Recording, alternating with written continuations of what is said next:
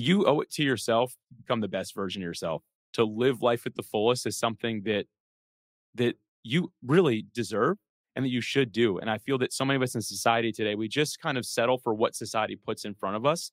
But if you sit down and reflect and think about what you want, I think you'll realize it's not only counterculture, but it's just really different than what maybe you're used to in your daily routines. And so my thing is just sit back and really think about, hey, what is it that I really want of this life? And start taking tangible steps, little things every day to start getting closer to it. Because I find that the more we do this, the more intentional we are with our time, the more we really get out of life. And I just am so sad seeing people that aren't making it there. So I encourage you, reflect, do this thing, get out there. And I just think that you'll learn to enjoy life more than you ever even thought possible.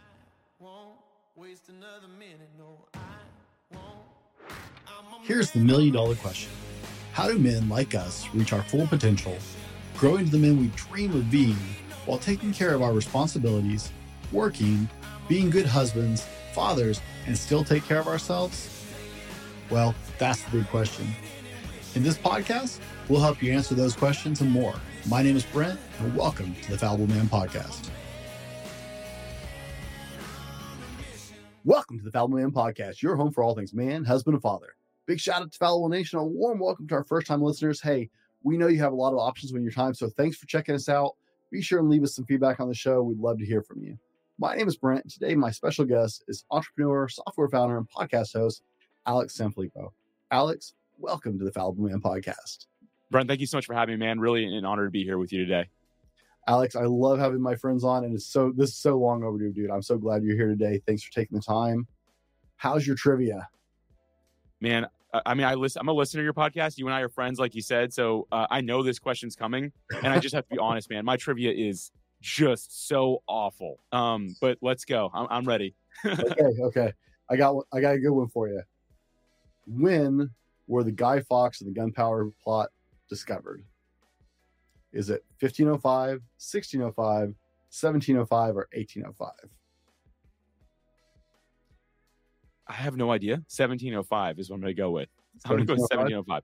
I don't know why. I feel like I've heard that date before, and so I'm like, maybe that is it. Or you're trying to trick me, and you're just picking a date that is like a meaningful date as it is. I should know what it stands for, but let's go with that. 1705. Final answer. Okay. Do you know who Guy Fawkes is? Not really. I know. Okay. I mean, I've heard it, but I don't know much about it. I can't. Are you a movie guy? Huh? Are you a movie guy? No. Okay. V for Vendetta was all about the Guy Fawkes gunpowder plot. So 5th of November, and I don't know the date. I don't know like the year. That's the thing, right? Right. Isn't it remember the 5th of November? Wasn't that it, right? Yeah. Yeah, and I only know it's from, okay, so I do know that movie and I've seen it, but that's the only thing I know. So like anything beyond that, which I just don't know anything about. So, but hey, I'm going to hold on to that 1705 and we're going to go with that. Let's see if that works out for me. All right. All right, guys, you know the rules. Don't cheat. Don't pause. Don't go ahead. Remember your answer. If you're driving, please don't stop and write it down. And we'll come back to that a little bit later in the show. Now, Alex, in your own words, who is Alex Sanfilippo? I'd say this, a man on a mission. And what I mean by that is I'm somebody who is seeking fulfillment in life. And fulfillment can mean something different to each of us. So for me, it just ties directly into my core values, which is first and foremost to follow Jesus. It's to love well, it's to serve first, and to bring the joy. Those are 4 things that I believe that the Creator, that God put on my heart. And so for me, I'm a man on a mission to have fulfillment in my life. And it's through those 4 things. And if I can dive a little bit more into that, like the way that happens is fulfillment in life, I find comes from meaningful experience. And meaningful experience comes from us having enough energy to get off the couch, right? To be healthy enough to not be stuck in a bed, to make sure that we're using our time wisely. And for many of us, like things like TV, movies, playing on our phones, those are things that take up a lot of our time. And I don't want that to be my life. So for me, I say, okay, as long as I'm increasing my energy, I'm prioritizing my health, I'm going to make sure that I use my time to build meaningful experiences with people I care about. And when I do that, I'm more fulfilled in life. So again, it's all about following Jesus, loving well, serving first, and bringing joy. And that to me is my mission that I'm on. Love it. I love it, man. If you could have any superpower, what would it be and why? So I'll go to a movie because that's the only way I know how to describe it. There was a movie called Jumper years back. I don't even know who was in it. the main guy he also played Anakin Skywalker. I'm a Star Wars nerd, so that's who he played. By the way, trivia, if you would have asked me a Star Wars question, man, I would have been ready to go. But so the whole idea of like a jumper, quote unquote, is somebody that can see a picture of somewhere, or if they've been somewhere before, at any point they can just think and they'll transport from where they are to that place. And I think that'd be a sweet superpower, man. I'd love to be like, right when I'm done with this, like, I think I need a break, maybe a margarita on a beach somewhere. I would go straight over to Mexico, right? Sit on the beach, have a drink, and then fly back in from our next call, right? Like basically come back in. Also, jobs would be easy. I could be like a very urgent courier of product. If you're like, hey, this has got to get to China tomorrow, it's got to be there. And be like, cool, I'll do it in the next 5 minutes if you give me this much money, right? So I also found a job with my ideal superpower of being a quote unquote jumper, as it's called, which just means transporting it in real time to anywhere that you've been previously or seen previously. I love it. I've never heard that before too. Nice. I was worried. You have so many episodes, man. And like, I've heard some really creative ones on here. I was like, this has got to have been said before. So I'm psyched to be the first on that one. Yeah. You are absolutely the first on that one. Most people go straight to like Marvel or DC or something there. Invisibility is really popular, which kind of concerns me just a little. Me too. I've always found that to be a little bit odd. I'm like, do you want to like stand behind me and watch me? Like, I'm really boring. I promise, like. Right. I mean, I saw the Invisible Man, the original and the remakes, and it's like that kind of always ends badly. Like, right. Every time, man. Yeah. Are you a morning person or a night owl? By discipline, a morning person, but naturally, if I'm just left to my own accord, a night person for sure. Okay. If you could learn or master any skill instantly, what would it be and why? There's so many of these. Like, there are just so many. I've always thought it'd be cool to be like just an incredible musician. And like, I've played guitar and stuff. I'm not great, but like, we've all met those people that can like pick up a guitar and be like, I heard a song 20 years ago. I wonder if I can remember it. And they like, just like by memory, hum it a little bit and they can play it. I've always thought that'd be really cool. So if I could master just being like a musician that could just jump on any stage and like blow your mind with my voice and my ability to play any instrument, that would be a pretty cool thing. That would be, I haven't played in a lot of years, and you pick up a guitar and started playing Stairway to Heaven. I'm like, shut up. Yeah, you're like, come on, man. And we've all met those people that can do that. And you're like, how? Why? But you know what? Here's the thing. I always just say, like, God didn't give me that ability because he knows that would really pull me out of living a humble life. Like, I would be I always joke, I'm like, if I could sing, I wouldn't even talk anymore. I would just sing everywhere and it'd annoy everybody, right? But by the way, quick side note here. Brent did an incredible solo episode when he wasn't feeling well on September 17th, 2023, where you're talking about humility. And I just mentioned, you got to go back and check that out. I think that's why sometimes we don't get these gifted things that we want, because God knows we can't handle it, right? That's what I believe, at least. So for me, as cool as it sounds, I'm okay with not being that expert musician to blow everyone's mind every second of the day. Yeah, I got to admit, I think if I had that ability, I'd definitely be in a totally different place. So maybe there's a plan to that. Yeah. Maybe. Alex, what purchase of $100 or less have you made in the last year that's had the biggest impact on your life? I'm going to like kind of cheat on this question a little bit. And it's funny, it goes right along the lines with what I just said. I've been playing guitar forever, but I've been wanting to play ukulele, which sounds weird. But I was like, I want to buy a ukulele. So I sold an acoustic guitar I had, and the difference between that and the ukulele was just under $100. So I'm going to count that as my $100 purchase. So it's a ukulele that I just got, and I've absolutely loved it because like a guitar, the size of it, I have to like sit a little bit more upright to play. The ukulele, I've been like laying down playing it. And this past weekend, my wife and I went and going back to meaningful experience. We just like wanted to have a good time with some friends who were moving away. So like a group of us went and stayed in an Airbnb just an hour south of us. And I brought the ukulele, and the kids loved it. And everyone was like, this is just such a fun little thing that you brought for us to hang out with. So that was a really, to me, a meaningful purchase that I made. Okay. And for all of you who don't know, Alex lives in the beautiful sunny state of Florida. And so when he says he's like just been chilling, I'm picturing you laying in a hammock. It wasn't that. I get it now. Yes, I do live in Jacksonville, Florida. We went to St. Augustine, Florida. It was fun, but there was no like hammocks and like the beach. And I referenced margaritas earlier. There was none of that. So it was just a chill, fun time. Well, it's like I live in Washington, right? Everywhere in Washington is Seattle if you don't live in Washington. Right. You're like, oh, you live in Seattle? No, I really You're like, I don't. if you live in Florida, obviously you either live in the swamp or you live on the beach. It's one of the two. It depends. If you've never visited, people, here's what I've learned. People from other countries in the United States are like, oh my goodness, like, do you live on the beach? Do you ride dolphins to work? Like, just assume it's something crazy like that. And people that have been here are like, oh, do you get like bit by an alligator every day or eaten by mosquitoes? And I'm like, yeah, that's actually more accurate. Yes.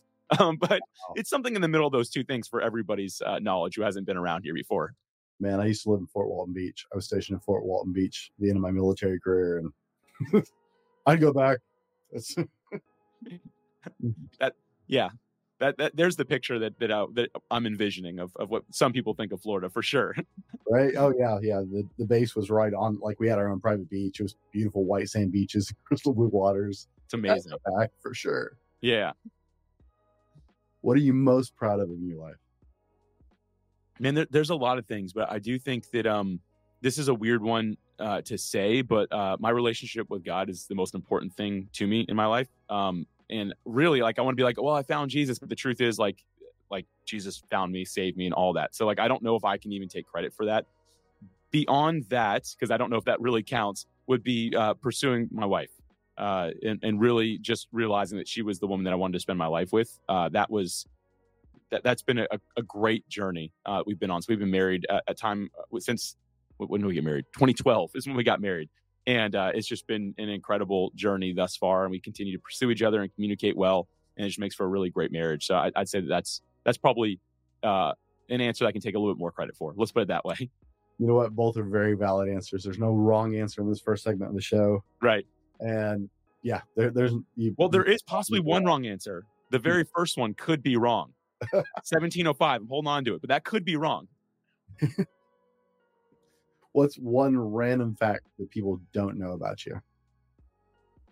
That I'm not an athlete. And I bring that up because I regularly get asked, like, what sports do I play? What I do? Any of those things. I work out and I like that, but I'm really not very, like, flexible. Like, I can't even do CrossFit without just destroying every bone in my body and joint in my body, right? And so, like, I never really have been, but it's funny. Like, I like to pick up sports, even though I'm not great at them. I just think it's a fun thing to do. And it's regular that I get picked first because people take a look at me and they're like, oh, he's going to be good. And I always am like, you just wasted a really good pick. Like, I'm fine with being the last pick. I understand that's, like, my lane, right? So, like, something that people don't realize is people just assume that I'm an athlete. And it's funny, I've been on a lot of podcasts. People are like, so what sports do you play and stuff like that? I'm like, I do play soccer, but, like, not at the level people are imagining, which I think is really funny. So that's something people don't really know about me is I'm kind of, I'm not like a great musician. I'm not like a great athlete or anything like that, but business is just kind of my thing. And that's what I feel like God made me good at. So it's really where I focus my time and energy. That's funny. If it makes you feel better, I never looked at you and went, athlete. Well, thank you. I appreciate that. It's funny. The first time I met you, though, I was like, this dude lifts heavy.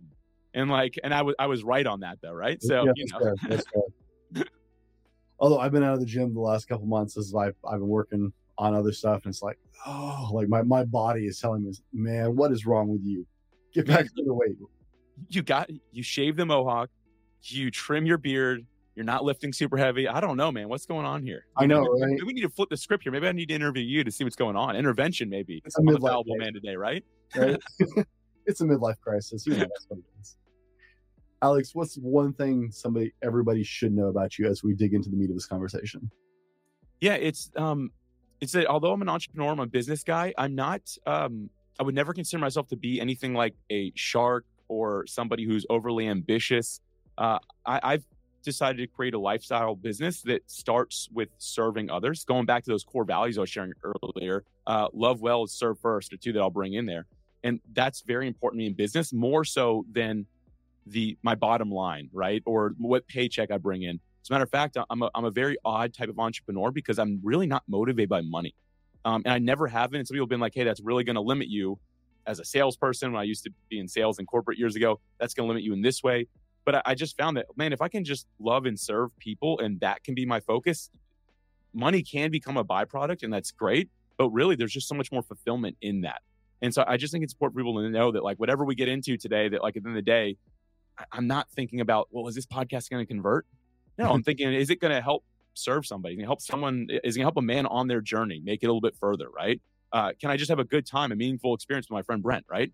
And so that's what I really always like people to know, because I'm a software founder, and I think that so many people get this wrong concept of what we are, and maybe we deserve it and have earned it, because I feel like there maybe are some people that are not like me in the software space, but I do wish that maybe people would give me the benefit of the doubt that, hey, let's give this guy a shot. Maybe he's not out to like steal every penny we've ever made, right? So I think that would be a really important thing for people to know. Okay. Guys, we've been spending just a little bit of time getting to know who Alex is, in case you weren't familiar with him. I've had Alex and his wife, Alicia, on the show once, but this is long overdue. Like I said, I've been looking forward to this.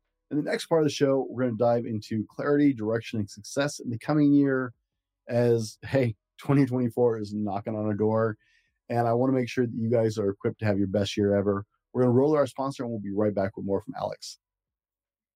Now, before we go any further, I wanted to share with you guys, I don't always tell you how much I love doing my podcast.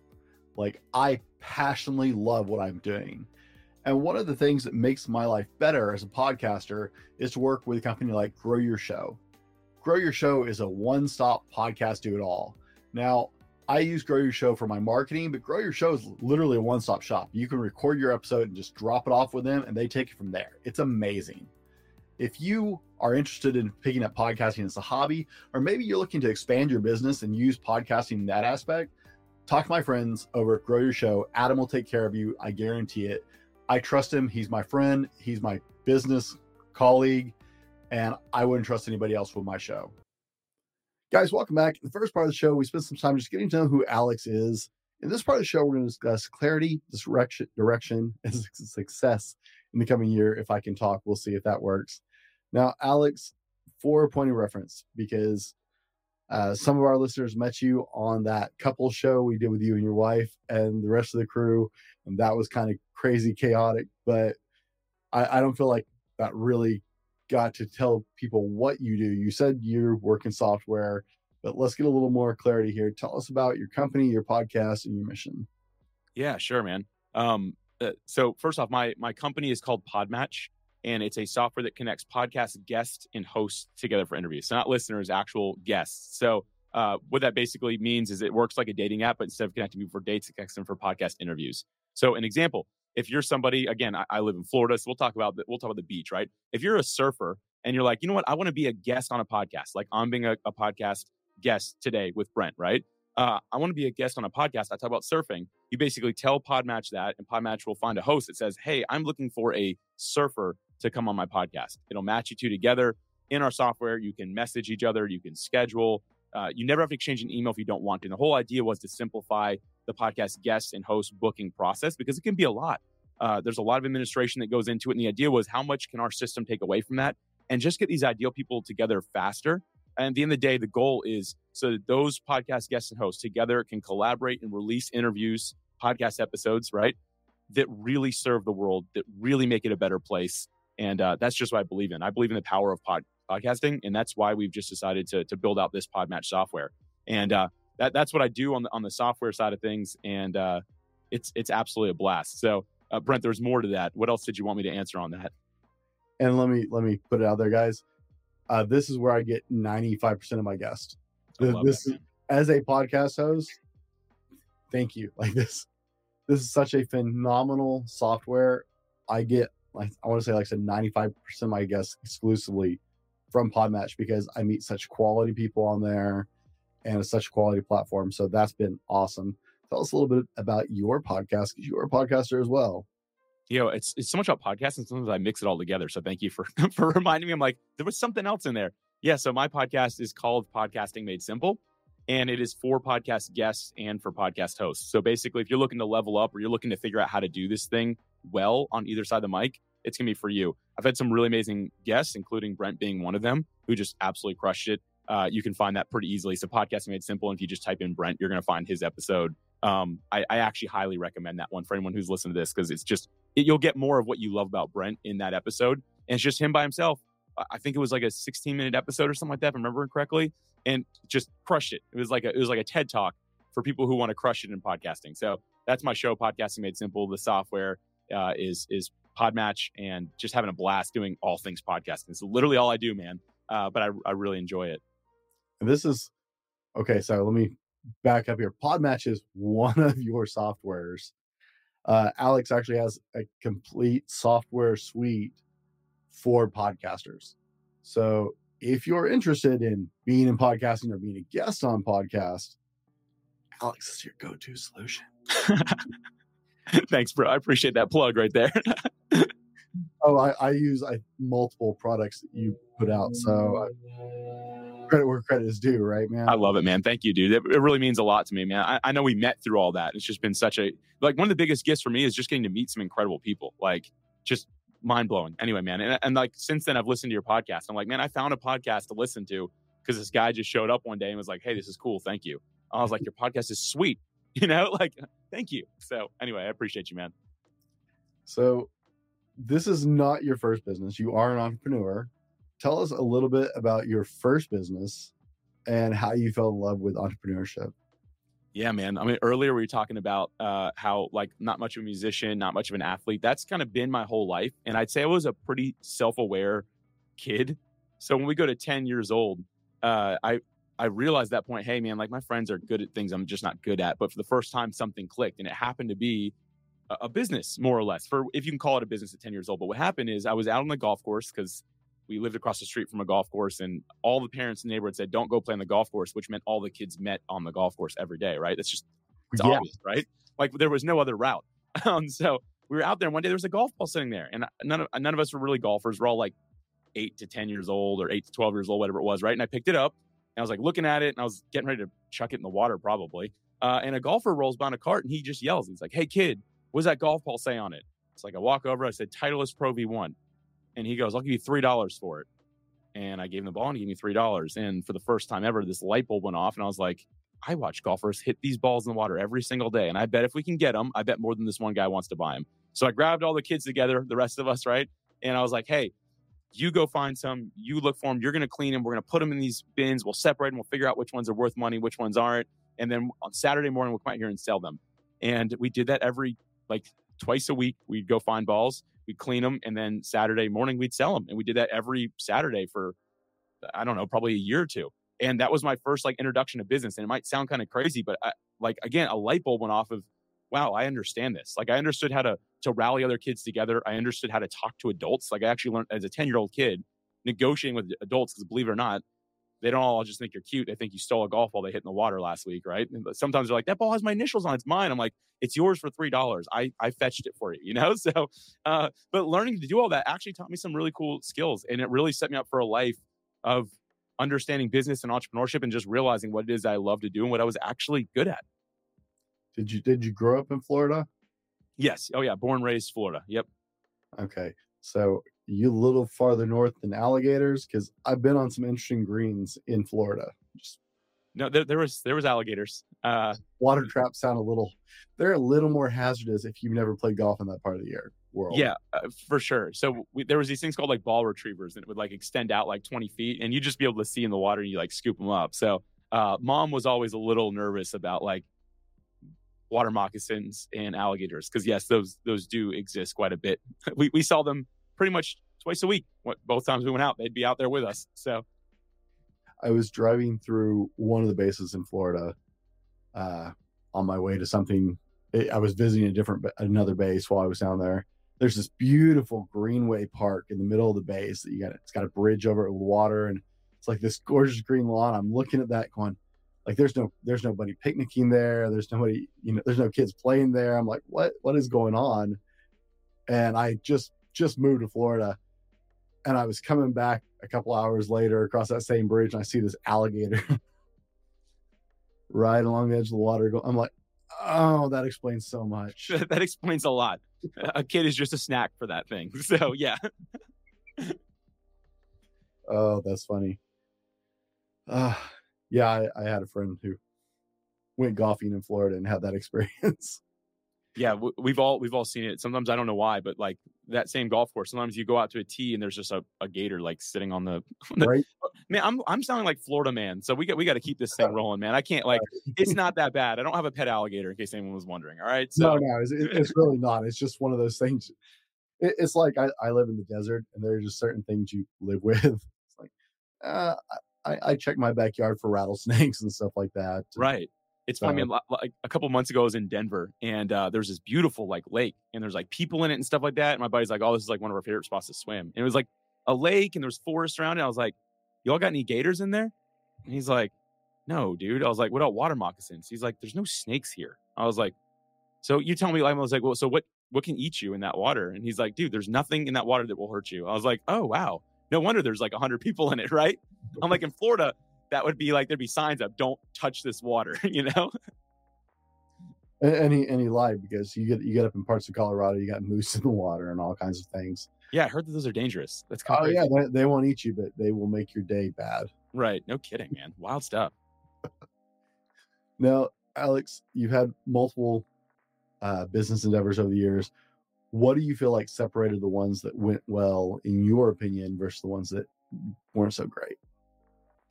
Preparation is the first thing I'd mention, like really thinking through it and testing things. So preparation, part of preparation to me is actually testing. And I think a lot of people don't really think of that. They kind of like will prepare in their basement or on their whiteboards forever, right? And they're kind of like, cool, this is what I'm gonna do. And they launch it and it's like crickets, right? And that's because part of your preparation needs to be testing. And that's where you need to actually talk to other people to see, okay, is this actually what people want? And so what I've learned is that things that have worked well for me are the things I actually verified the fact, okay, yes, people are asking for this, they want it. And I think a lot of us don't do that because we're afraid someone will steal it. People are busy. No one's going to steal your ideas. Like no one has time for it or energy, right? And so what I found is just like get it out there, and people are like, wow, this is so cool. I can't believe no one else has done this before. It's like, okay, cool. If I keep on hearing that, then maybe I'll give this a shot. And so for me, like still to this day, the products that work versus the ones that don't are the ones that I don't just assume are going to work. It's the ones I, as quickly as humanly possible, I get it in front of other people to see the response that I get.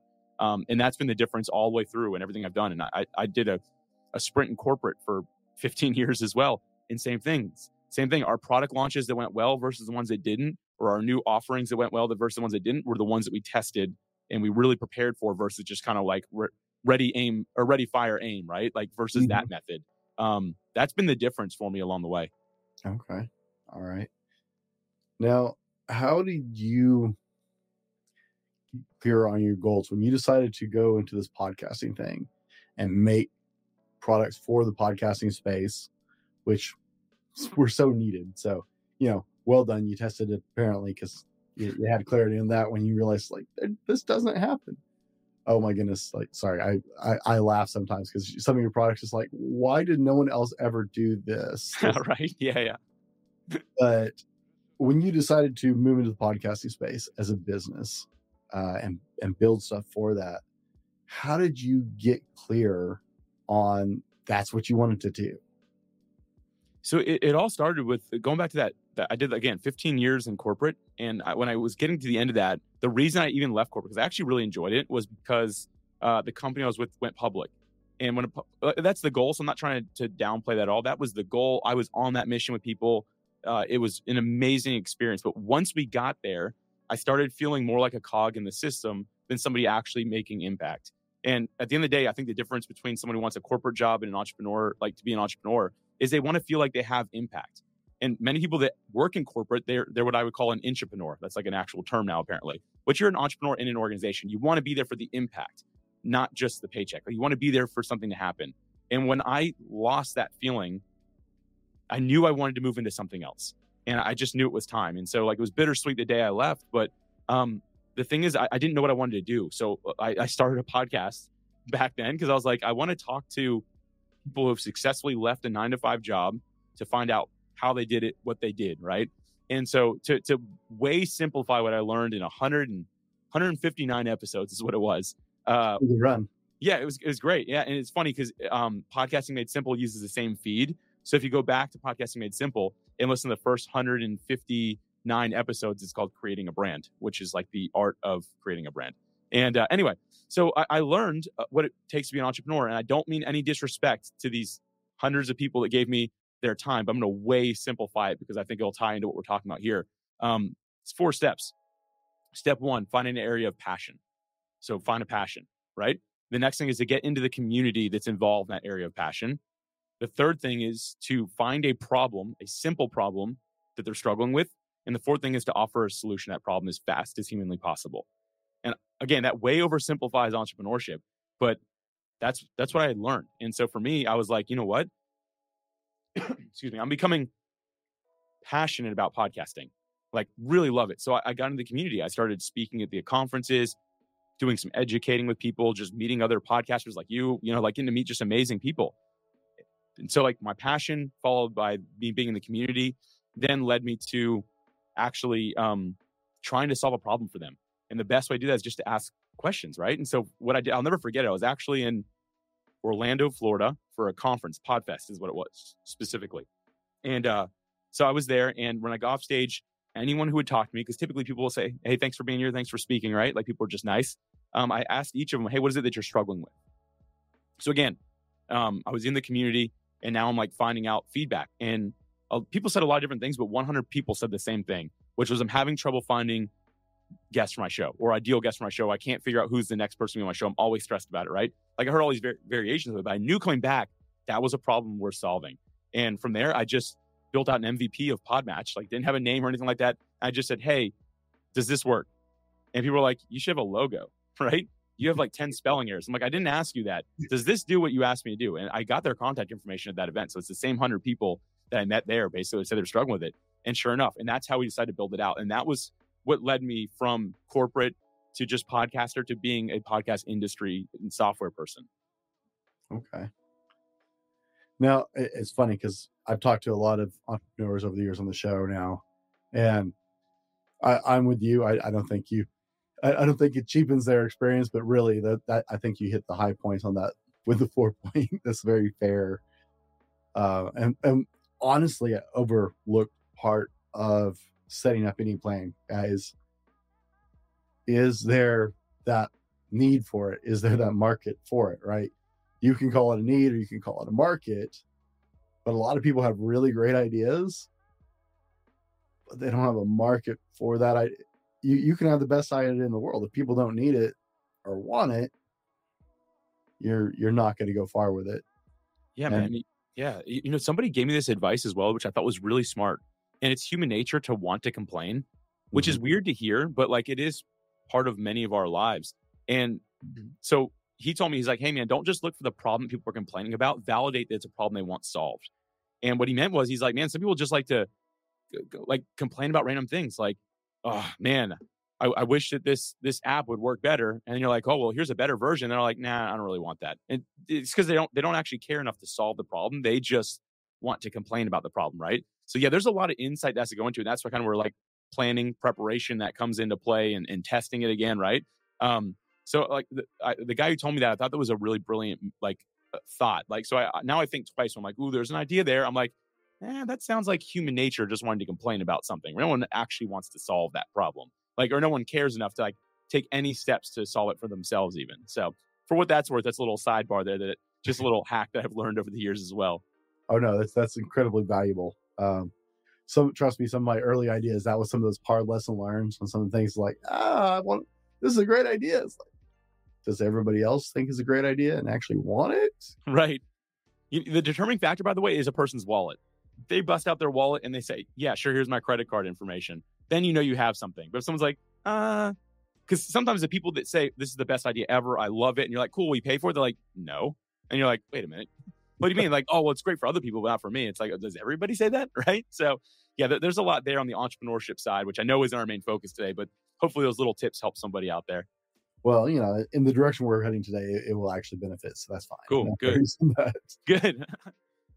So actually, out of curiosity, what was your business prior to this? You said you were in the corporate world. Yeah. So yeah, 15. I was in the aerospace industry. Worked with a lot of, it was like military contracts and stuff like that, and government contracts. And so we were doing parts manufacturing for below the atmosphere aircraft. And a lot of it, it's funny. It was an interesting career. I can't share most of it, but it's not interesting anyway, because they're like signing this stuff when I was on the C-suite of the company, and they're like, hey, you can't talk about this stuff. And I made a joke. I'm like, no one wants to hear this stuff anyway. It's not interesting, you know. Like, this is super boring. It was fun work, and I really liked it. Like the whole mechanics of how all that stuff worked. But yeah, so it was basically aerospace industry, parts manufacturing, and me personally, I worked behind a computer most of that time, running commercial operations division. So I oversaw 5 departments of the company. At its height, I started it part-time and stuff like that, but worked my way up. And I was really good at that. Like operations make sense to me, streamlining our processes, making sure we're profitable were things that just I really enjoyed. So I sat behind a computer and opened Excel basically all day and just played around in it. So it was a cool career though. I had a good time. I get it totally. In my last job, that was one of the things I did frequently was overhauling and smoothing and streamlining, and yeah, I enjoyed it. I don't know if maybe there's something wrong with us, or maybe there's just something organized in our heads about things like that. But I don't know. I think God just made us this way, man. So, someone's got to do it, you know? So I feel the same way with people in the medical field, by the way. I'm so thankful for what they do. Man, if I see like somebody getting cut open, like I look away, you know, like, and there's like, oh, wow, look at this. I'm like, nah, I don't want to see it. So, you know, everyone's got their own field. I feel like we all play a role, right? Oh yeah. So Alex, we're going to pivot just a little bit here. Let me ask you, do you do New Year's resolutions? Do I like set New Year's resolutions for myself? I mean, right? Like, that's not something I actually have done much of. I like to, and it's just because I don't like the word resolution, because I feel like, I don't know why, I feel like almost everyone fails with them. And I'm not trying to be rude or mean, like, but if it's like a resolution, I'm like, can that be taken seriously? I like actionable goals. And so I more so go that route to set those goals versus just saying, I'm going to lose 10 pounds this year, right? And I'm not trying to be rude or mean. I just find that like, we don't really go much past that. It's so trendy to say that no one actually holds you to it, because it's just like the culture that we're in. But if you say, you know what, I've got a goal in the next 8 weeks, I'm going to accomplish this. And then 8 weeks after that, I'm going to accomplish that, right? And you like actually lay it out. It's like, okay, that doesn't feel like the resolution everyone else is talking about. That's an actual like tangible goal. So to answer your question, no, I try not to do resolutions, but I do some serious goal setting and reflecting. I've found in my experience talking to people about things like this, it's the more organized, goal-oriented people who are less likely to set. You have 2 categories. You got people who just don't care, and then you have people like us who are very goal-focused and have goals all year long. And you know, we're at different phases of a half a dozen different goals as we're processing through. Those are the 2 categories: people who just really don't care, and people who are already living, setting goals all the time and chasing those goals. Or like, New Year's resolution, I already got like 20 things on my plate, man. My goals are set for the year. What are you talking about? Right. Yeah, the interesting thing that you just shared there as well is with goals, I also try not just to set them at the beginning of the year. Like I do that quarterly. So every quarter, every 90 days, I go back and reflect and update and change, because we're always evolving. So like the goals I might, with great intention, set at the beginning of the year, in 3 months from now, I'd be like, this doesn't make any sense to accomplish anymore. And we have to give ourselves permission to say, you know, I'm going to update this and I'm going to do something else. The problem with resolutions, some of us are like, we get 6 months in, like, I haven't been able to do it, but you know, next year I'll set something else and do it then. It's like, why do you have to wait till a certain date? You know, like why does that date have so much weight, like that you aren't willing to even start something until you like circle back around and try again? You can pick up wherever you are, whatever day you're in, like the day this comes out, whatever day it is, you can set new goals on this date. You don't have to be like, oh, cool, I got 2 weeks to set goals, because that's when the world allows us to set new goals, right? It doesn't have to be that. And so for me, I don't just even look at the beginning of the year as like, this is the only time I can do this. It's, hey, every 90 days, I'm going to revisit this and figure out what it is I want to change. So let me show you some stats. You're going to love this. I'm a stat guy. Oh, me too. I can't wait, man. Let's go. Yeah. 38.5% of U.S. adults set New Year's resolutions every year. 59% of those are young adults 18 to 34. And they make it the largest demographic set of those of that 38%. 48% want to exercise more, making it the most popular New Year's resolution. The top 3 are all health related. 23% quit in the first 2 weeks, and only 36% make it past the first month. 9%, and I've heard this one a couple different, so 8 to 9% actually successfully fulfill their New Year's resolution, while most people quit by the 19th of January, the biggest group. Right? Dude, those are wild. Anyone those are fresh stats, because I look them up every single year. Go back and listen to that again. Just listen to that. So at the end of the day, it's only 9% that are actually making it, and most of them quit within 19 days. Is that right? Like that's kind of like that is so wild to me, man. And that's up. Like I said, I actually go through, I look up these stats every single year. Like I said, I'm a stat nerd, so these things fascinate me somewhat. So even before I was podcasting, I actually would look up these stats every year, and that's up. It was like down to 7% being successful. And I think depending on the poll you read, it probably still it's. That's why I said, yeah. The stat I found was 9. I'm going to say it's at 7 to 9% because it kind of fluctuates a little bit. But Right.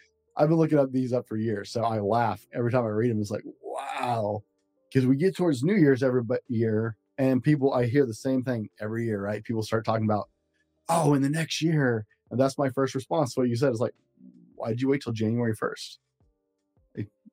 I'm sorry, is that a priority? Why did you wait for January 1st to do that? It's a magic day. You know that, right? So apparently something happens, the moon and stars align, but it cracks me up, right? So many people who aren't even necessarily goal-oriented people just randomly go, this is what I'm going to do. And the top 3 are all health-related. One's mental health, one's physical health. Weight loss is, I think, the number 1.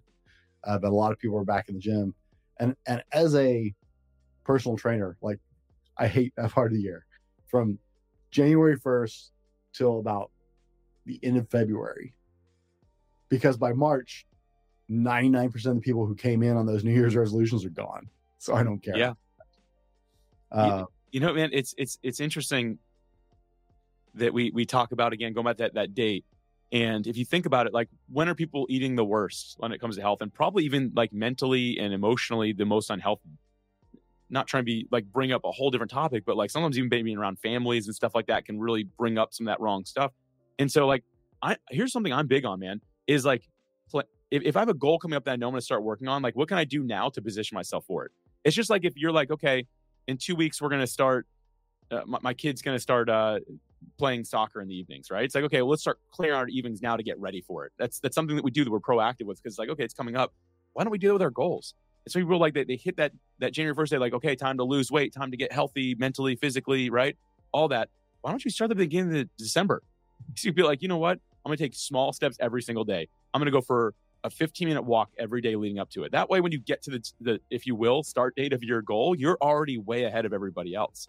And it's just like, you start building that habit, that muscle. And I think that would cause you to succeed a lot more.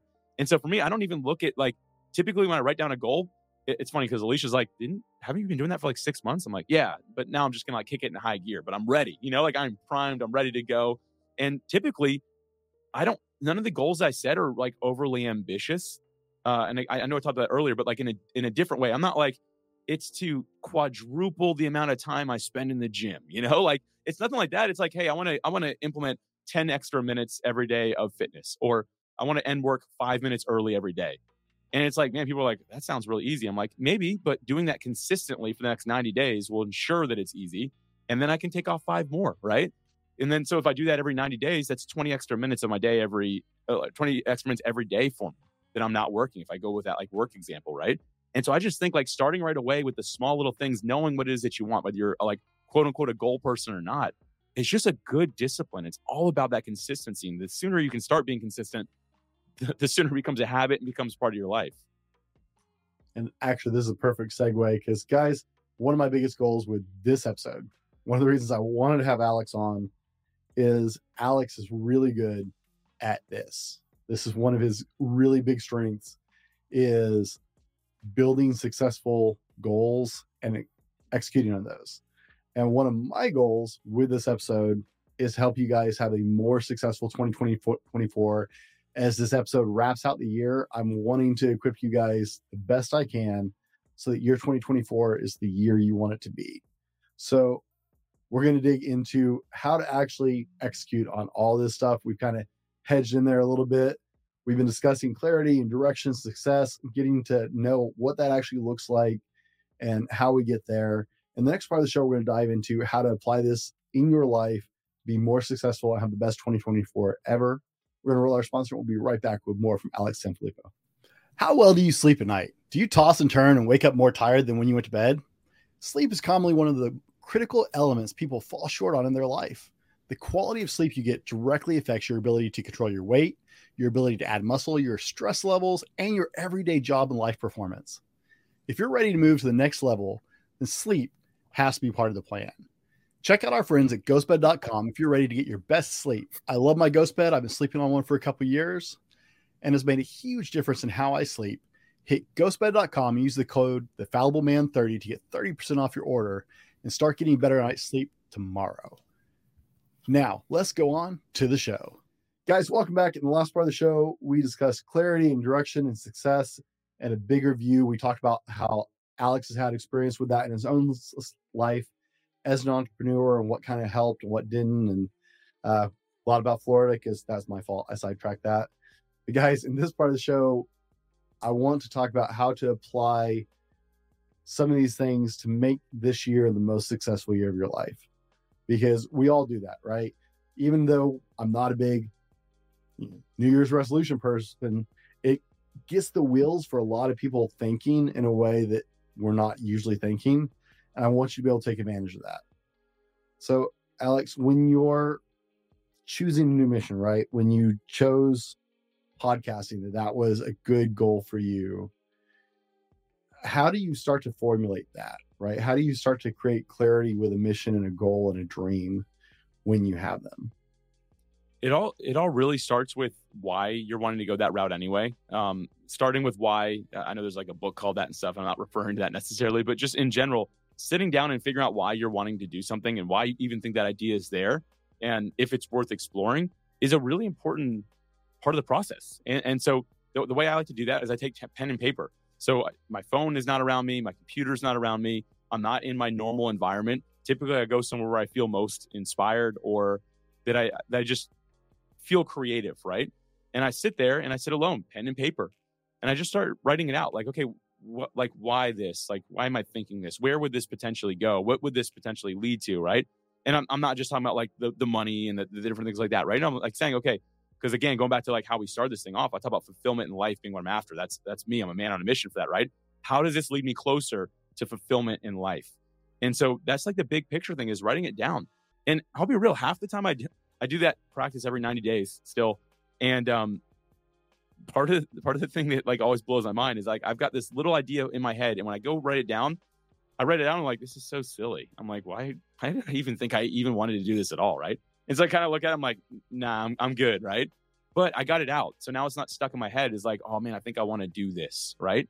And I think that so many of us, we just let it all float around in our head. That we're like, man, there's like 50 things I think I want to do in my life. And the reality is, if you like sat down, did this practice, you'd be like, there's actually only like 2 or 3 things that actually really matter to me, I think. But that to me is the start of all practice. This isn't setting goals, setting timelines. It's just sitting down and like really hashing out, what is this thought that I have? Because here's the thing, like it's the productivity expert, David Allen, says your head is for having ideas, not for like storing them and not for like expanding on them, right? This is just where ideas come from. And from there, it's up to you to do the disciplined work of writing it out, thinking through it a little bit more while documenting it. That way your head isn't just stuck with all this stuff, right? And so that's where I always recommend beginning. That has been a hard lesson for me. Like for a year, it took me years and years to catch on to actually taking the time to write things down. Like I'd have all these ideas, and it took me years to understand if I didn't like write them down, even if I don't have time to expound on them right then and to really develop them, I will pull out my phone. Like my Google Notes is full. So many pages in Google Notes where I have an idea. I'm like, yeah. Right. I was on the road the other day and I was going to get my friend from the airport, and I had this idea, and it's like such clarity, like 40 miles of driving, such clarity. And I stopped to get a coffee mainly as an excuse to sit in my car for 5 minutes and get off the road and like type all this up real quick, just the Cliff Notes version, so I could go back to it later, so I didn't forget on the way back from that trip. And that idea of getting it out of your head, even if you can't deal with it now, get it out of your head, then put it somewhere where you can work on it. I love the fact that you get your phone out of the equation. Yeah, I do, because me being, I like statistics like you. I like analytics. The first thing I do, I'm like, has someone created this? Has someone created something like this? I'm like, but I'm not there yet, right? Like this is not that part of it. And listen, if you're not like me and you're like, I wouldn't look that type of thing up, then maybe you're fine having your phone around for music or whatever. But for me, I just know my natural tendencies is like to start exploring it and getting way, way, way ahead of myself. And so for me, it's just about writing down. And man, Brent, I'll be real. Most of those ideas, again, that aren't good, they're in a journal. No one's ever going to see that. And I've thrown away many of those journals that are full of ideas I've just decided like really didn't make any sense. That was just my brain thinking, right? And processing. And so some people are like, oh, why would you get rid of that? I'm like, it doesn't have any weight or meaning. It was me just going through it and it's never coming back. And that's fine. But I do, if an idea I actually have merit to, the next step I do is I tell somebody. And I just typically will tell a friend, be like, hey, can I like just read this to you? Again, not look at my scratch, like I'm scratching all over paper, right? Because it's usually a mess, like when my brain just like lets it all out, right? But I'll just run it by them. And the thing that I've learned is speaking it does one of two things. One, gets me more on fire for it. Or two, makes me like literally say out loud to them, this is a really stupid idea, like, because now I'm like actually trying to coherently process it. I'm like, okay, wait, I like what I wrote on paper, but now that I'm saying it, this sounds really silly and like nothing to do. And sometimes you're like, oh no, it sounds cool. Other times when I use the right friend as this sounding board, they're like, yeah, man, I don't know even what you're saying right now. Right. And so typically that just kind of goes in that list. But if it's one that the person I'm getting excited talking about it, and they're like, wow, this is really cool. I put it into a folder. I then transcribe I go into a little bit more detail on the computer. I put it in a folder and I'll look at it later. I'm not going to let it disrupt the current goals that I'm working on. But in 90 days, or if it's 30 days from now or 60, because every 90 days I'm reviewing this, right? However far along in that process, I wait till that 90-day period is over. And then I go back and review this again and say, okay, is this in line with what I'm doing now? Is this for later? Is this for somebody else? Right? Like what is this that I have here? And that's when I'll go back and review that. And then I end up, again, just pen and paper somewhere alone. But that is part of the process. And typically there's things that like I have in this, most of them are actually books at this point, which is funny. Like I'd like to write books in the future, but I know that's in the future. I'm not jumping ahead of myself now. There's some that I'm like, hey, I'll do this when I'm in my mid 40s, right? Like, and I just know like, that's when I want to do this. And that's much later. But again, I got the idea out, ran it by a friend and put it in a folder somewhere and I'll do that later type of thing. And I just think that, again, that practice is great for just clearing your mind and staying focused on the main thing that you have in front of you right now. I was listening and it's so funny. The people you tend to surround yourself with, it's like our thought process would work on so many levels in the same path. I was listening, you talk about, first you write it down and then if it's good enough, you say it out loud to somebody. As a former minister and a speaker, right? And you've done a lot of speaking over the years. That's how if you guys don't speak, you probably don't know. That's how actually most good speeches start. They start on paper and then you run through them out loud. And as it's coming out of your mouth, you're like, no, I don't like the way that line flows. I would start out when I was a minister, I would start out with my sermon and I get it all on paper. And then I'd preach through it probably 8 times before Sunday, just preaching to empty pews. And my sermon would start at like an hour and a half. It'd be 20 minutes by the time I was done. I got like highlighters and I'm scratching stuff out. I'll preach through. I'm like, no, I don't. That's dumb. Oh, this would be a better example. You're right. But writing something down really lets it flesh out. But then you start speaking through it and it's amazing. When you say it out loud, you're like, what was I thinking? Right. I've been there a lot. Glad I'm not alone. No. Now, Alex, one of the things I think is really important for us to flesh out a little bit here is defining success. Because a lot of people have different ideas of what success really looks like in their goals. So how do you define success when you're putting together a goal or a plan? Man, first and foremost, it's getting 1% better myself every day. Like I'm competitive, but with Alex, right? And that's it. And so I think that first and foremost, we need to take other things and people out of the equation. And one of the most common problems I see in today's world that we're very social media driven, very media driven. And so we are very quick to compare our day 1 to someone else's year 20. And be like, oh man, I want to lift heavier like Brent does, but like, look how much weight he lifts. How am I going to get there? And it's like, well, Brent didn't just start this yesterday. You did, right? So start off just getting 1% stronger, 1% better every day. And the more that you can do that, eventually you end up where you want to be. But I think first and foremost, man, this thing starts with you taking others out of the equation, looking internally and saying, what can I do every day to just get 1% better? I don't need these exponential leaps. I don't need to be all these things tomorrow. I need to just be here today. Right. And I don't know, man. I know you're a trainer and stuff like that. Is that any advice that you give along the way? I'm actually very curious myself how you'd answer this question. Especially when it comes to things like training that are long games. I'm a hard proponent of incremental growth, is the term I use. I'm a huge, it's something I'm focused on with the Fallible Man when I'm talking to people about personal development, right? It's one choice a day. Make one choice a day that makes you better tomorrow, right? That's 365 days of growth right there. And in the gym, it's the same thing. When I'm training somebody, I'll have people who are like, oh my God, I'm not getting any better. It's like, yes, you are. Like, well, the weights aren't going up. No, that's fine. But you took less rest between your sets. The reps went up easier than they did last week, right? I see that from the outside, and that's a measure of success for me as a trainer watching people I work with is, oh, look, you aren't as dead after 5 sets of, 225 as you were last week, right? By that 5th set of 225, like the last couple of reps, you're dying. Right. This week, it actually really wasn't that hard for you to get that last rep. Now we're shortening that time between sets. And so, right, there are lots of ways to measure that. I think that's one of those, being an analytic guy like yourself, right? That's one of those data points. I think the more data points you can put around your goals, it gives you multiple ways to measure success, as opposed to one single linear, this is what success looks like. Right. Yeah. And a lot of that is, I love that you share that, man. It made me think about, like, I'll use this metaphorically, but don't get on the scale every day. Physically, don't do it either. But the thing is, like, I can remember like talking to people that like were investing in training at the beginning of the year, right? And a lot of them would stop. They're like, I didn't lose a single pound in a week. I'm like, were you looking every day? I'm like, results happen over time, right? Like and so for all of us, like, metaphorically speaking, same thing. Like 1% better doesn't look like much difference.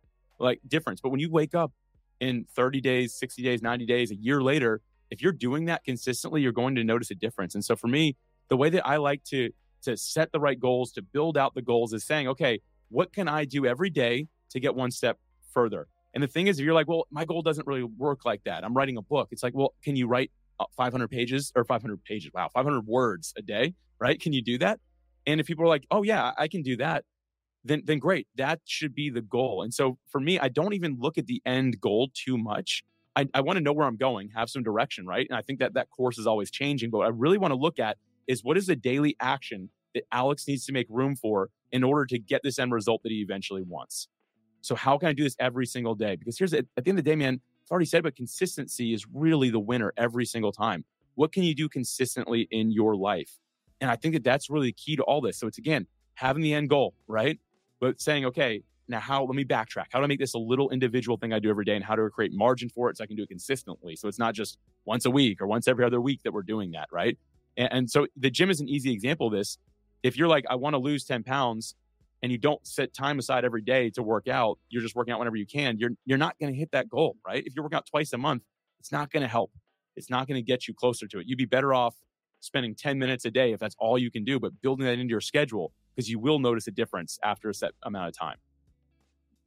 When you're setting goals, one of the things that I've experienced with people is they set these large, ambiguous goals, right? I think that's one of the biggest downfalls of New Year's resolutions, is people go, I'm going to lose 25 pounds, or I'm going to go to the gym 5 days a week. And these are people who have never been in the gym in their lives, right?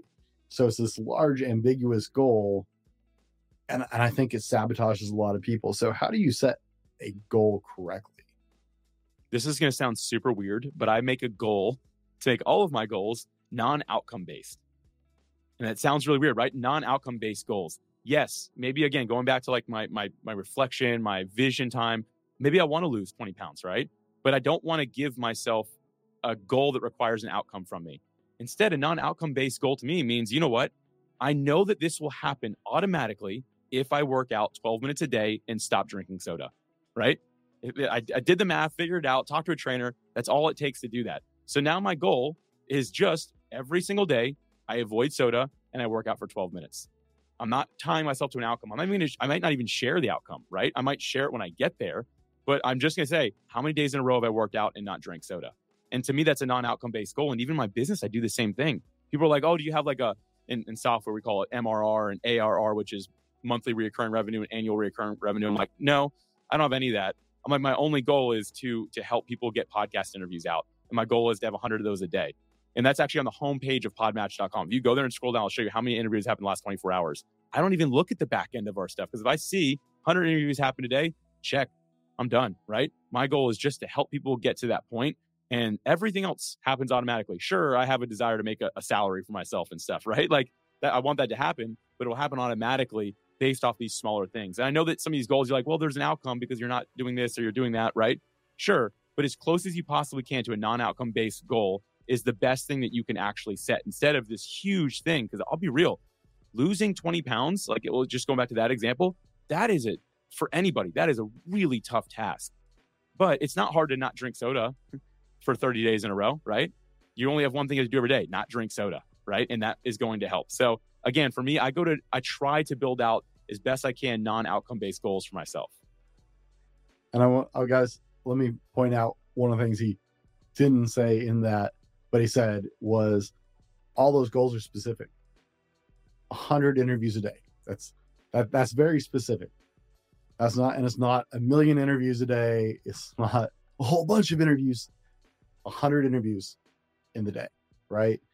Non-outcome based, but it's still very specific, and it's something that's achievable. If you're familiar with the platform, it's absolutely achievable.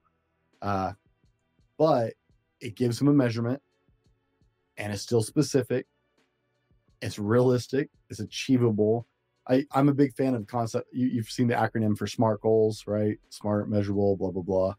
We've talked about them on the show before, but it's not just this ambiguous, I want to have the best software out there for podcasters. It's still very measurable. It's still very realistic, right? He can build to get those things done, but he's not just going, right? It drives me insane. I see this so every years I see this. Guys like, I'm gonna start working out 5 days a week, or at least 4. Have you ever been in a gym? Like, right. No, I'm not throwing shade, brother. It's not a judgment. When was the last time you worked out? Oh, I worked out all the time in high school. You're 45. That's been a hot minute. Do you understand all the details involved with that? That's like, putting time in your schedule 5 days a week, travel time, gym time, right? That alone is a major shift for anybody to put in 4 or 5 days worth of gym time, because most people don't work out at home, but they don't ever, I'm going to start working out. Okay, well, where's the gym? How long does it take you to get there? What part of the day are you going to go? How long are you going to spend there? How long does it take you to clean up and go on to the next thing, right? These little pieces that are just, and no wonder so many people fail, right? And what you're saying, and I'm glad you brought that point up, but unspecific goals yield unspecific results. And when I get pitched software ideas all the time, just because I'm in software, and when people just are like, I want to like help people, and it'll probably be like this and like that, and there's no real like direction for it, I'm always very hesitant to like invest any time to help them. Not because I'm being rude or mean, but I'm like, I don't think you've spent enough time to figure this out. And that's the thing right there. If you've taken the time to figure out what it is that you really want and what you need to do to get there, your goal will be specific. And so challenge yourself with this. You're hearing this today and you're saying, oh, I feel like my goals aren't super specific. It probably means you don't understand where it is that you want to go well enough, or at least how to get there. And if you need to seek wise counsel on it, do it. But the more specific your goal is, the more likely it is that you're going to achieve it, because there's actually something tangible, right? Example, I always hear people like in podcasts be like, I just want to help more people. I'm like, okay, I don't know what that means. I really don't know what that means. Are you talking about helping people cross the street? Are you talking like, what is it that means? Like, can you define that really well? And I find that most people can't. I'm not trying to be rude or mean that people have trouble with it. But again, if you figure out exactly your lane and then what you're able to do, and you're like, you know what? My job is to help 5 people every day through the content that I'm creating, be able to level up as a man, right? like to be able to really figure out what it means to be a better husband, father, whatever it might be, right? If you can really quantify it to that level, I'm like, okay, now you have my interest because you have a specific goal in mind. And that makes it achievable if you actually have something, right? If my goal is just to be happier in life, it's pretty generic. All I have to do is go watch more movies and I'll get there. Does that count though? Right? So I'm gonna play that part back for myself later and write down what you said. Love it, man. If there's anything ambiguous about my plan, it has always been that. Like I've had so many of my coaches, like, Brent, you need to get more specific. Brent, you need to get more specific, because I'm bad about, guys. I'm talking to myself here too, because lofty goals. I set these lofty goals and do not get clarity on them. So this is as much for me as it is for you guys. But that was well stated. I like that. I'm gonna go back, replay that part and write it down. Now, we've talked about, both of us are analytic guys, and so I don't want to spend too much time on this, but you keep hearing that come out of our mouths, guys, right? You have analytics, I believe, probably just at a ridiculous level for both your podcast and for your business, right? Yeah. Points of measurement in 20 degrees, of, just everywhere. I was actually having a conversation about podcast analytics with a friend of mine who just started his podcast, and he's been wanting to do this for years, and he's finally launched. But he was talking about, hey, where do you guys track this? Blah blah blah, because he knows a couple of us in our group who are podcasters, and it's like, right, looking for those numbers, guys. Measurable things, trackable things, get achieved. If you can quantify your goals with trackable, measurable data, so give yourself waypoints. If you want to succeed at them, give yourself waypoints. What does it look like? Understand what that success is and understand how to track those as they go. Now, we got to start landing this plane. So, Alex, from your experience, okay, for our audience, if they're wanting to start 2024 off, because this is the New Year's episode, they're looking to launch 2024 off and be successful at their goals, right? And of course, they have to pick their own goal, right? We can't find them a goal for that. But what are the first 3 steps they need to do to make that goal successful in 2024? The very first thing, these 3 steps you need to do, if you want your goals to succeed in 2024, the first 3 things you need to do, number 1 is before the goal, and it's to make room. There's a concept called necessary endings, which means what got you here won't get you further, right? And so the whole idea is, like, you've picked up things in your life that you've done that have served you to this point, but they're not going to serve you, or at least the law of diminishing return will say that they're not going to serve you as well moving forward. And that's what I call a necessary ending. The first thing before you even try to set a goal is you have to remove some things from your plate. You need to have more margin, right? Like, so you have to actually clear things. It's like, imagine if you're just piling all your stuff on a table. Eventually, you can't put anything else on it because it's too full, right? But if you just push all this stuff off, not that you'd want to do it that way, right? You now have room to set something else down. You want to think of your life that way. So step 1 is to make sure that you're first off saying, okay, what is a necessary ending in my life? What is something that maybe has served me, or maybe even not served you? Like, let's just call it that too. Things that you're doing that you know are not serving you well. Find those things, make room, and now say, okay, that's step 1, right? Now I have space. Step 2, as we're talking about today, is just get really specific with what it is that you want to accomplish. So do that reflecting time, figure it out, write it down, get really specific with the goal, but don't just keep the goal in front of you. And I think that's the mistake people put on the mirror. Lose 25 pounds, right? No. Say, today I will work out for 12 minutes and not drink soda. And I always go back to weight because it's just the easiest one. I know it's the most common goal as well, right? But that's what you want to write down. And somewhere hidden, tucked away in a notebook that you, on a set date, you'll put in your calendar to review, is the bigger goal that you have, right? To review that, make sure you still want it. What you might realize when you're doing this, you're not drinking soda and you're working out 12 minutes a day. And I'm just using those times as an example. I'm not saying that's what you should do. You might notice after a month, you lose 10 pounds. And you're like, you know what? I would look really bad if I lost 25 pounds. Like, I'd be too skinny.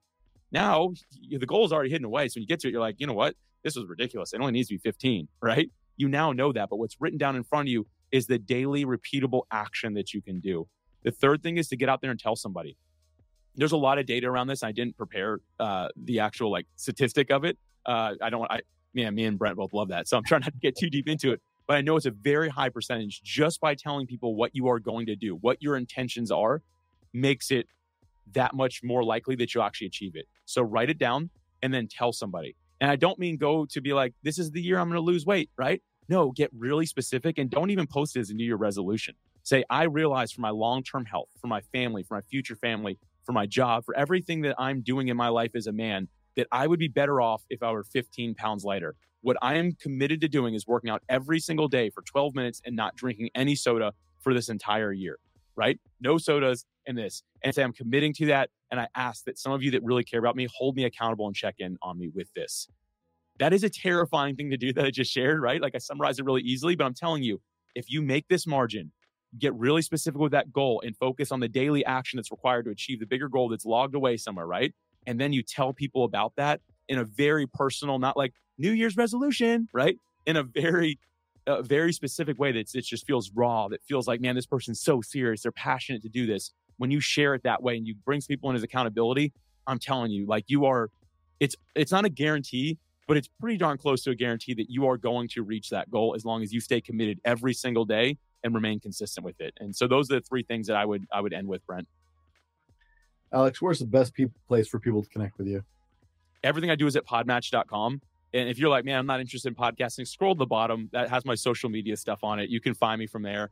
And if you reach out in any way, you're going to either hear from me or my wife. And we've intentionally built it that way. And if you say, hey, I'm looking for Alex, she'll be like, cool, here's Alex. So podmatch.com has everything I do. And then if you're interested in the podcast side, you'll find the Podcasting Made Simple show right there as well. But man, I recommend hanging out here, man. The Fallible Man, this is an incredible podcast that I personally have learned and grown from myself. So thanks again, Brent. Very, very generous there, right? And guys, we'll have all the links. I want you to be able to find I want you to be able to find Alex, guys, after the show. So we'll have all those links down in the description and the show notes, just like always for you. Alex is a friend. I think him and Alicia are amazing and doing amazing work. It's one of the reasons I wanted to bring him on for this end of the year show. Now, I know you're all worried about this. Alex is actually one of my few guests who is keeping track of this in his mind. When were Guy Fawkes and the gunpowder plot discovered? And Alex, you said 1705. The answer is 1605. Ah, man. Yeah, I know you say this, but people almost never get their question right, so I'm not going to hold myself to it. But I just listened to an episode that you did with Bryce Kenny. Mm-hmm. He's like a monster truck driver, and he got it right. And I feel like you set him up for failure, kind of, by saying American football and European football. Anyway, go back and listen to that. Also, he has a really interesting favorite snack. So go back and listen to that episode, everybody. But anyway, I'm not going to hold myself too much to it. But man, I was only 100 years off. It's not bad, right? No, that's not bad. Considering the scope of history I'm asking you to recall. So very few people, they don't even teach that most of the time. So, you know, that's a pretty good jump. Alex, in the year for us, if our audience hears nothing else today, what do you want them to hear? You owe it to yourself, become the best version of yourself. To live life at the fullest is something that you really deserve and that you should do. And I feel that so many of us in society today, we just kind of settle for what society puts in front of us. But if you sit down and reflect and think about what you want, I think you'll realize it's not only counterculture, but it's just really different than what maybe you're used to in your daily routines. And so my thing is just sit back and really think about, hey, what is it that I really want of this life? And start taking tangible steps, little things every day to start getting closer to it. Because I find that the more we do this, the more intentional we are with our time, the more we really get out of life. And I just am so sad seeing people that aren't making it there. So I encourage you, reflect, do this thing, get out there. And I just think that you'll learn to enjoy life more than you ever even thought possible. Guys, as always, be better tomorrow because of what you do today. And we'll see you next year. This has been the Fallible Man Podcast, your home for everything man, husband, and father. Be sure to subscribe so you don't miss a show. Head over to www.thefallibleman.com for more content and get your own Fallible Man gear.